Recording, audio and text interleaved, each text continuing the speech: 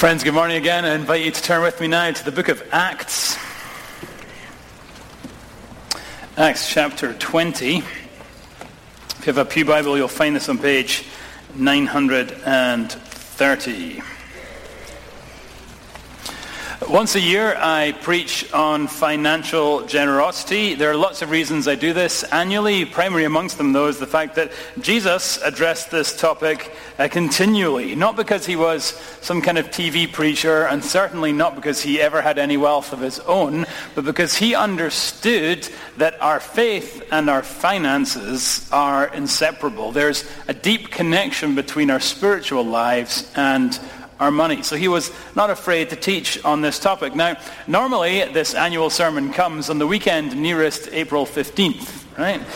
It's tax day, money's on our mind, and so it's a good time to address this topic. However, this year, that weekend was Easter Sunday, which just didn't feel right. You know, he is risen. Now give me your money, right? You know, I just sort of like, that's not what we're trying to do here. So here we are to address the topic this week. And whether you give generously to this church or whether you've not even considered giving before, I hope today will encourage us all to live generous lives, and particularly to be generous with our money. The key verse that we're going to spend our time on is verse 35. Remember the words of our Lord Jesus, how he himself said it is more blessed to give than to receive. But let's back up to verse 17 and read through to the end of the chapter, a chapter that addresses money, but is also so appropriate for us as we've welcomed our new leaders to the church today. Acts 20, starting verse 17. Now from Miletus, Paul sent to Ephesus and called the elders of the church to come to him. And when they came to him, he said to them, "You yourselves know how I lived among you the whole time from the first day that I set foot in Asia, serving the Lord with all humility and with tears and with trials that happened to me through the plots of the Jews. How I did not shrink back from declaring to you anything that was profitable, and teaching you in public and from house to house, testifying both to Jews and to Greeks of repentance toward God and of faith in our Lord Jesus Christ. And now behold, I am going to Jerusalem, constrained by the Spirit, not knowing what will happen to me there, except that the Holy Spirit testifies to me in every city that imprisonment and afflictions await me.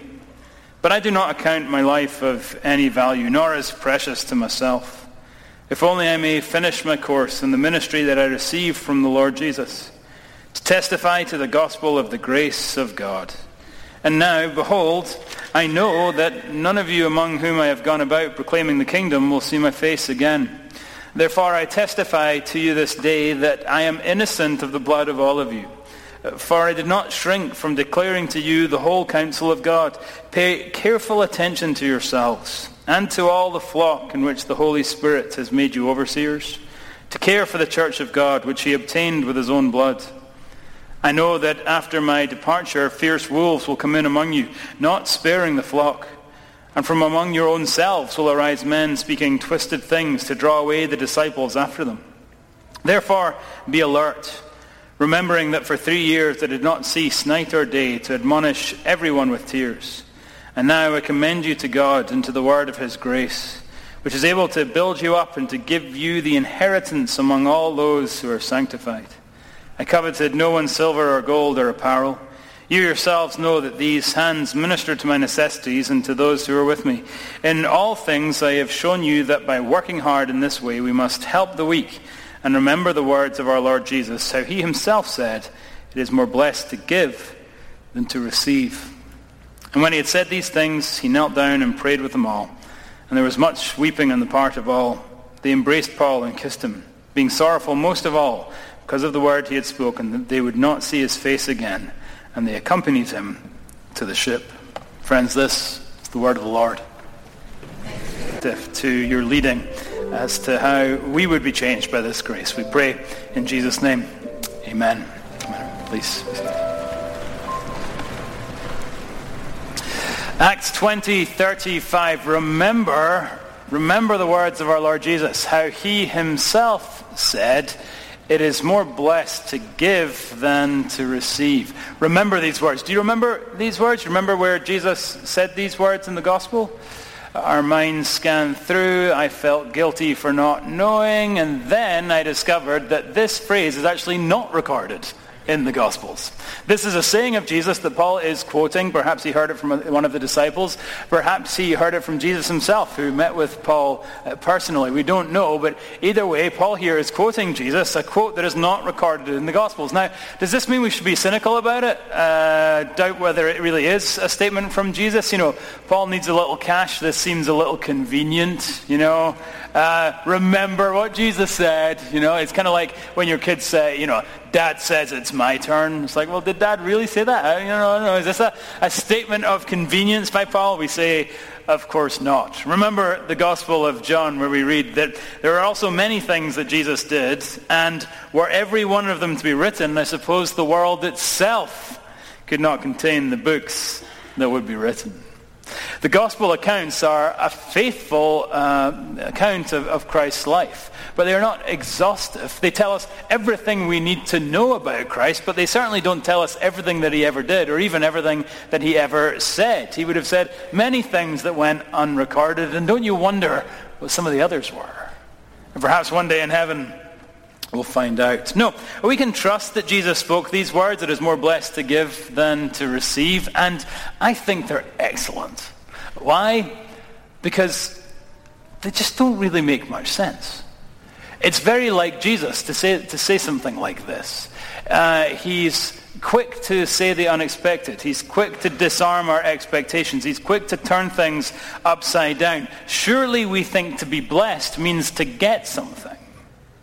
Surely when we receive a kind word or a kind deed or some financial generosity, surely then we are blessed. And Jesus says, well, yes, of course there's blessing there, but there's more blessing to be found elsewhere. You are more blessed not as you get something, but as you give something. In the gospel economy, blessing comes by subtraction, not by addition. To give is to get. Well, okay, we say, but how does that work? How does that practically work in our lives? How are we really more blessed when we give than when we receive? I'm glad you asked. I have 15 reasons. We could brainstorm many more, perhaps do that in your community groups. I think we only have time for 7. All 15 would take us up to the evening service. So let's just start with 7. 7 biblical reasons it is more blessed to give than to receive. Number 1, note takers. Number 1, it is more blessed to give than to receive because generosity yields the best return. Generosity yields the best return. Do you remember in Matthew 6, Jesus is talking about generosity and he says, don't store up for yourself treasures on earth. Don't spend time amassing worldly wealth. Why? Because moth and rust destroy and thieves break in and steal. The stuff you have wears out. The stuff you have breaks. And if it doesn't, then someone might come and steal it. Instead, Jesus says, lay up for yourselves treasures in heaven. Treasures in heaven. Live in such a way that you're not accumulating wealth now, but are accumulating wealth in heaven. In heaven, where moth and rust don't destroy, and where thieves don't break in and steal. Invest in a way that won't make sense just 3 years from now, or 30 years from now, but 30 million years from now. That's where you should lay up treasure. It made me think of when we were about to emigrate, when we were about to leave Scotland and come to the States, come to a different land. We had lots of Scottish money. But what did I do? Well, with about 2 weeks to go, I exchanged all that money for dollars. I only kept as much as I needed to get by for those next couple of weeks. Why? Because I didn't want to show up in a new land with worthless Scottish money, right? I was investing in a way that made sense for the land I was going to, not for the land I was in. And so Jesus says, invest in a way that makes sense to the land that you're going to. Yeah, your life here on earth, it's rich and it's full and it's beautiful and it's short compared to eternity. So plan for the long haul. Plan on a return that's greater than anything earth can offer you. It's really interesting to me that Jesus' primary argument against amassing worldly wealth isn't that it's sinful to do so. His primary argument is, it's just a bad idea. It's just a poor investment. You get a bad return. Therefore, we see it is more blessed to give than to receive, because generosity yields eternal returns. Number 2, it's more blessed to give than to receive, because generosity also here on earth in the meantime frees you from materialism. Generosity frees you from materialism. Here's a great verse from Ecclesiastes. How well did you sleep last night? Listen to this. The sleep of a laborer is sweet, whether they eat little or much. But as for the rich, their abundance permits them no sleep. For the rich, their abundance permits them no sleep. The more you have, the more you have to worry about. The more money you have, the more problems you can potentially have. The more stuff you have, the more stuff you have to worry about. He's saying that those who live simple lives aren't as fearful as those who are wealthy. Why? Because they don't have as much to worry about. This was illustrated for me in both a positive and a negative way over the last few weeks. First of all, sort of negatively, my wife, Rosie, is in the Fairfax County Fire Academy. She's becoming a firefighter, which is just such a kind of awesome thing for your wife to do. But it means that I have been doing more dad duty than ever before, including more carpool than I think in the rest of our lives combined. Anyway, we're running late for something. We all jump in the car. I throw the kids in the car. I press the button so the garage door comes up. I throw it in reverse, and I back up before the garage door is fully open, right? So I crunch the garage door, and I scrape the back of my car, and I think lots of things. And now I think, if I didn't have a garage, I wouldn't have that problem. If I wasn't suburban #dad life driving a Honda Odyssey, right, I wouldn't have that problem. Stuff brings problems. A more positive example was I went to a U2 concert up in Pittsburgh a couple weeks ago, and stayed the night in a hotel there. And when we left, I realized I'd left my watch in the hotel. Okay. If that was a $2,000 Rolex, I'd have been upset. I'd have been driving the hour and a half back. I'd have, Fortunately, it was a $12 Casio from Target, right? Do you know how much sleep I've lost over losing that watch? Right.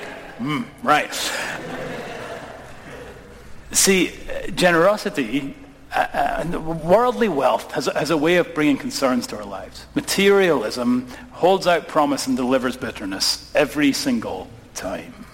And generosity helps free us from that. Generosity, what it does is it declutters our lives so that we live more simply than we otherwise might. And I would challenge all of us, believers in Jesus Christ, we should all live more simply than we otherwise might.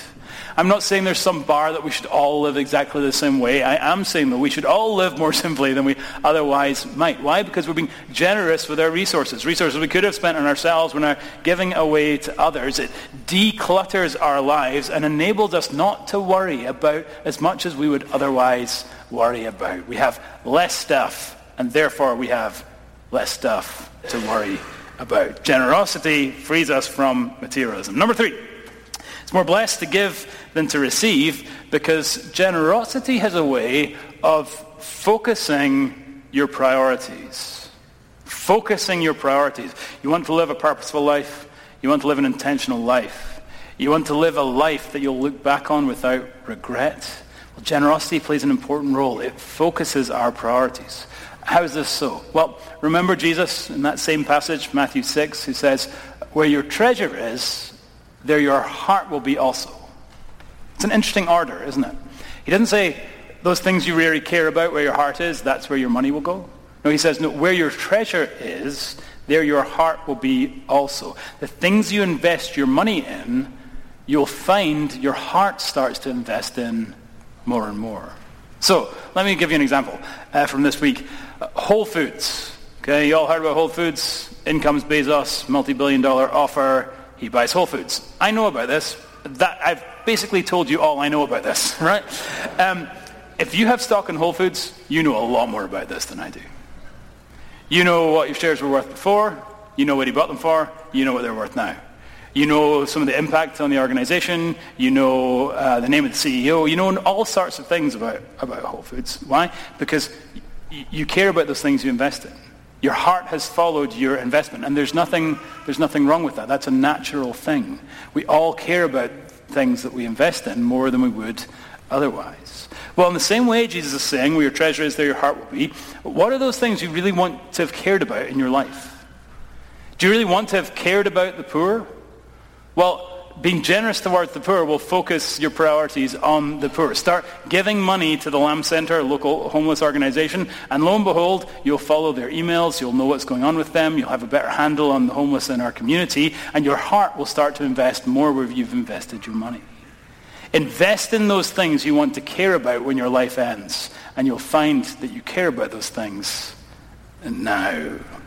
Generosity focuses our priorities. Your heart invests where you invest your money, so invest in priorities you won't regret.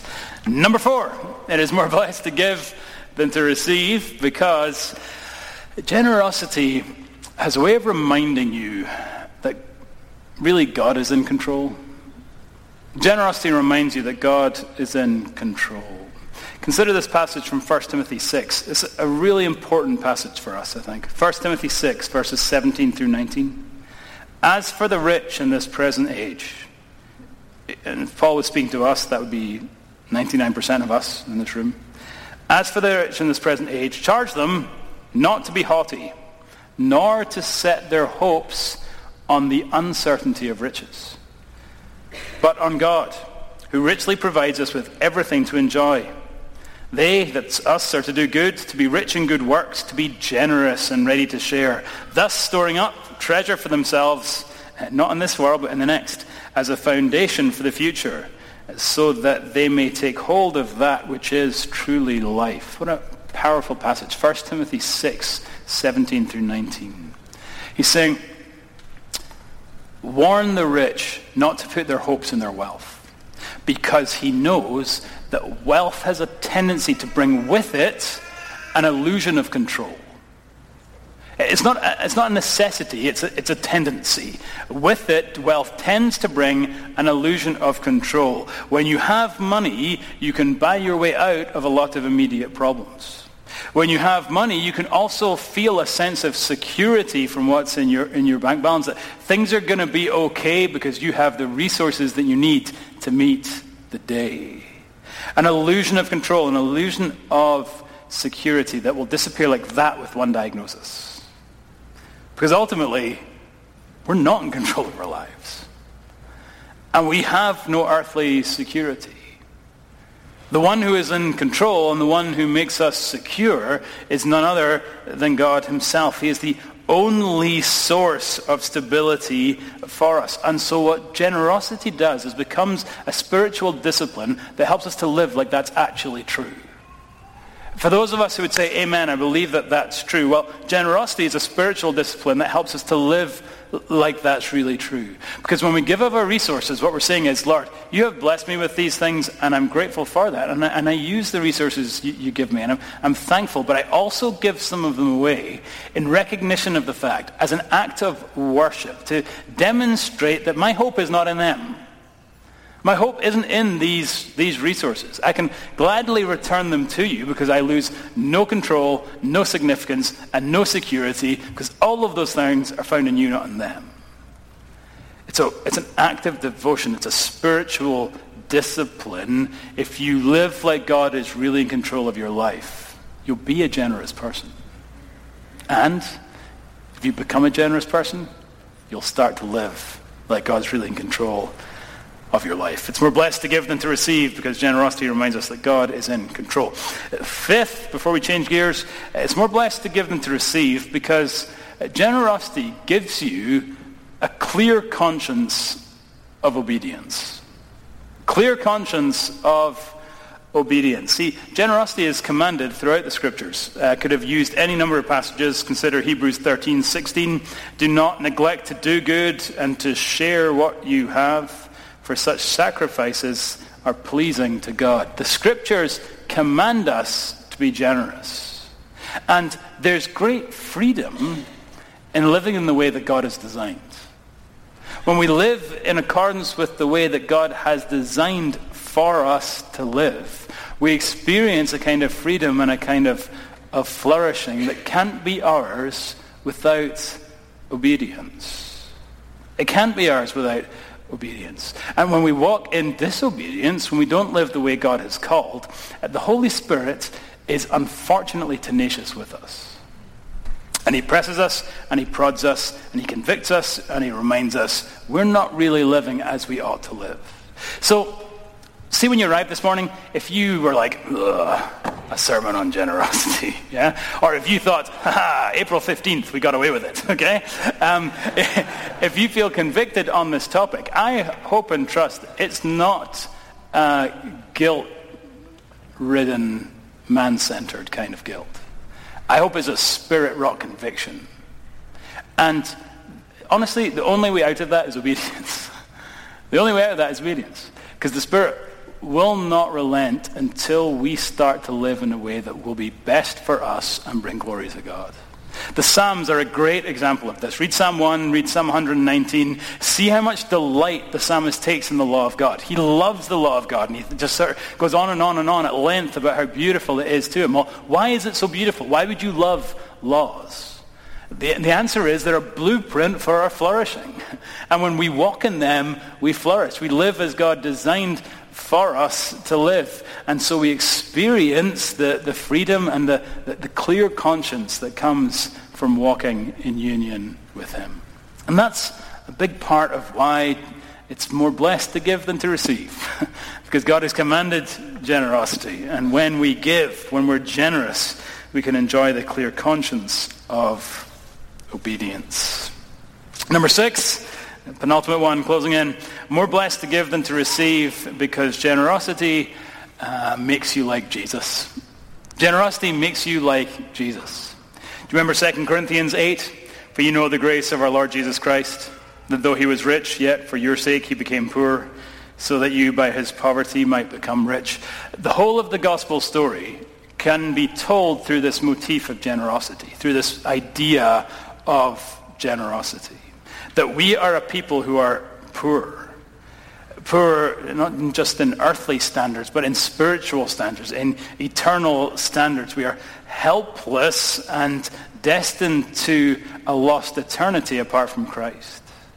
Christ is one who is lavishly rich, wealthy beyond wealth, owns all things ruling from heaven. And yet he's not content to look down on us in our poverty. Instead, he leaves his wealth behind. He comes to earth, entering into our poverty, even dying on the cross, so that we might not remain poor, but might receive the blessings of life in him. That we might partake in his wealth.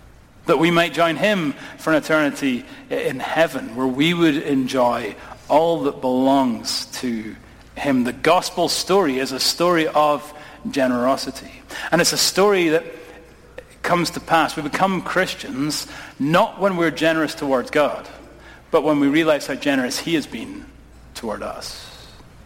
That's the gospel message. You don't have to give in order for God to be pleased with you. You have to receive in order to be accepted as a child of God. Receive the forgiveness and the grace that he offers you today. But once that gospel has started, then, front of our worship guide, grace changes everything. This grace that we've received starts to well up in our heart, and it changes the way that we live. And having been the beneficiaries of such generosity, it's natural and normal for us to then begin to extend generosity. Not to earn it, we already have it, but in response to it. In response to all that Jesus has given us, we want to become more like him. And so people who have experienced grace will be the most generous of people. It makes us like Christ. It makes us more like we were intended to be in the first place. It responds appropriately to the generosity we have received. It's more blessed to give than to receive, because generosity makes us like Jesus. Takes us to our 7th final reason why it's more blessed to give than to receive, which is having received generosity. When we extend generosity, we start to see, point 7, that generosity advances God's kingdom. It's more blessed to give than to receive because generosity advances God's kingdom. Now, hang with me on this point because that language might be so familiar to us, or it kind of might sound like blah, blah, blah. We're kind of used to hearing things like that. But to me, this is one of the most amazing things on this list. That we, you and I, creatures of dust, might be used by God to participate in things that will have eternal consequences. That God would use us and the generosity we might extend, the decisions we might make today to bring deep life change that has fruit now and dividends for all eternity. It's an amazing thing that God would use us in this way. And generosity does that because generosity advances God's kingdom. There's all sorts of amazing things happening for God's kingdom in this world. We know, of course, that it's a world that has a lot of darkness in it, a world that's got a lot of suffering in it, but I also believe in God's economy, this is the greatest time to be alive. This is a great time to be a follower of Jesus. Today is a great day to follow Jesus. And we're seeing him do all kinds of amazing things. Just even consider in our church as we continue to grow in number and grow in depth of relationships, as we see some 500 plus kids taught what it means to follow Jesus every week, as we come alongside adults who are struggling with divorce or grief or sexual shame or sexual abuse. As we look out to our community and see how the Lord is using us to come alongside pregnancy centers and homeless shelters, how he's allowing us to minister to kids in downtown DC and to senior saints in nursing homes across Virginia.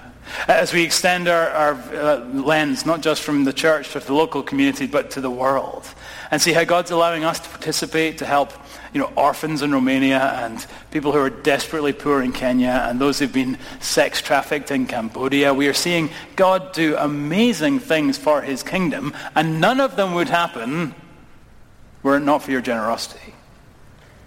All of these things cost money, and God has accomplishing his kingdom purposes through the generosity of his people. When we give to this church, we're facilitating that kind of kingdom work.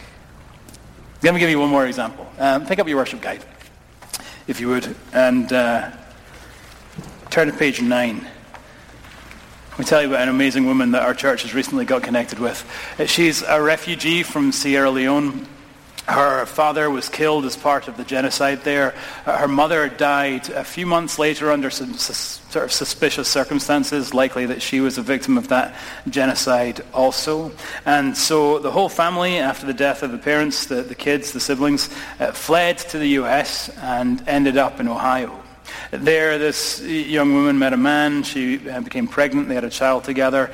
A few years later, she became pregnant again. But upon finding out that she was pregnant again, the father of the child decided to have no more to do with their relationship. And so one thing led to another, and she ended up back here in the Northern Virginia area. Well, here she had some family. She did have some friends, but they were all very opposed to her continuing with her pregnancy. Mainly because of an interesting cultural thing that in the context they grew up in, adoption is more shameful than abortion. Because this notion that you would have a child who is out there somewhere, you'd have your own flesh and blood and you don't know where they are and they're being raised by someone else, that in their mindset was a more shameful thing than abortion, and so they all encouraged her to terminate her pregnancy. Well, she was heading down that path when she got connected with some members from this church at the ministry called Embrace Grace. You heard a testimony about it from the pulpit a couple of months ago, but a group and an organization that seek to come alongside women who are in pregnancy crises and help them with their material needs, with their spiritual needs, do all that they can to love them in that place. And that's what our members did. They formed a deep friendship with her. They prayed with her. They prayed for her. They brought her meals. They did all that they could to assure her that she would not endure the struggle alone. Well, page 9 of the bulletin. Look what this amazing woman has done. Patricia Kebby welcomed her child, son Thomas, on June 9th, £6 13 Meal coordinator, Kendra Outlaw. There is a child in this world, and there was a child in our 10 o'clock service who could well not be here were it not for the generosity of God's people. How they were generous with their time, how they were generous with their resources, how they were generous with all that they were, that they might advance God's kingdom in this place. And if you want to participate, then email Kendra and bring this lady a meal. I want her to have more food than Walmart. Okay? And if Kendra's full up, then go to the next name on the list.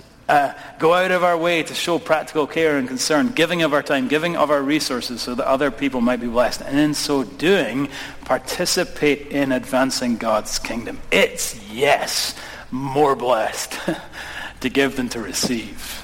Because when we give, when we're generous, we're able to participate in his kingdom. Time is up. That's all she wrote. Number 1, it's more blessed to give than to receive because generosity yields the best return, because it frees us from materialism, because it focuses our priorities, because it reminds us that God's in control, because it gives us that clear conscience of obedience, because it makes us like Jesus, and because it enables us to participate in God's kingdom. When we embrace lifestyles of joyful generosity, we experience the rich blessing of living the lives that God intended for us to live. And isn't that the kind of person you want to be? Don't you want to be a generous person? All of us would say yes in principle. How many of us will say yes in practice? And isn't this the kind of community that we want to be? A community that's known for its generosity? A church that's known for its generosity with our time, with our good deeds. We're generous with forgiveness, but generous with our finances as well. The gospel offers us a compelling vision of a generous life that pays off now and then pays dividends for all eternity. How are you doing on this? Are you as generous, am I as generous as we ought to be? Deal with the Lord on that question. Go to him in prayer. Wrestle through it with him. See what his Spirit says. And if he calls you to be more generous, then jump in, because you will not regret it. Amen. Let's pray. Father, we thank you for the wonder of the gospel, how you have been so generous with us. And we want that gospel to do a work in our hearts so that we become generous with others. Not to try and repay you, Lord, but because we want to live the lives that you have freed us to live. So help us, Lord, to be generous, not just in principle, but in practice. And through that, Lord, would the kingdom come more and more, even here in this place called McLean. We ask in his perfect name. Amen.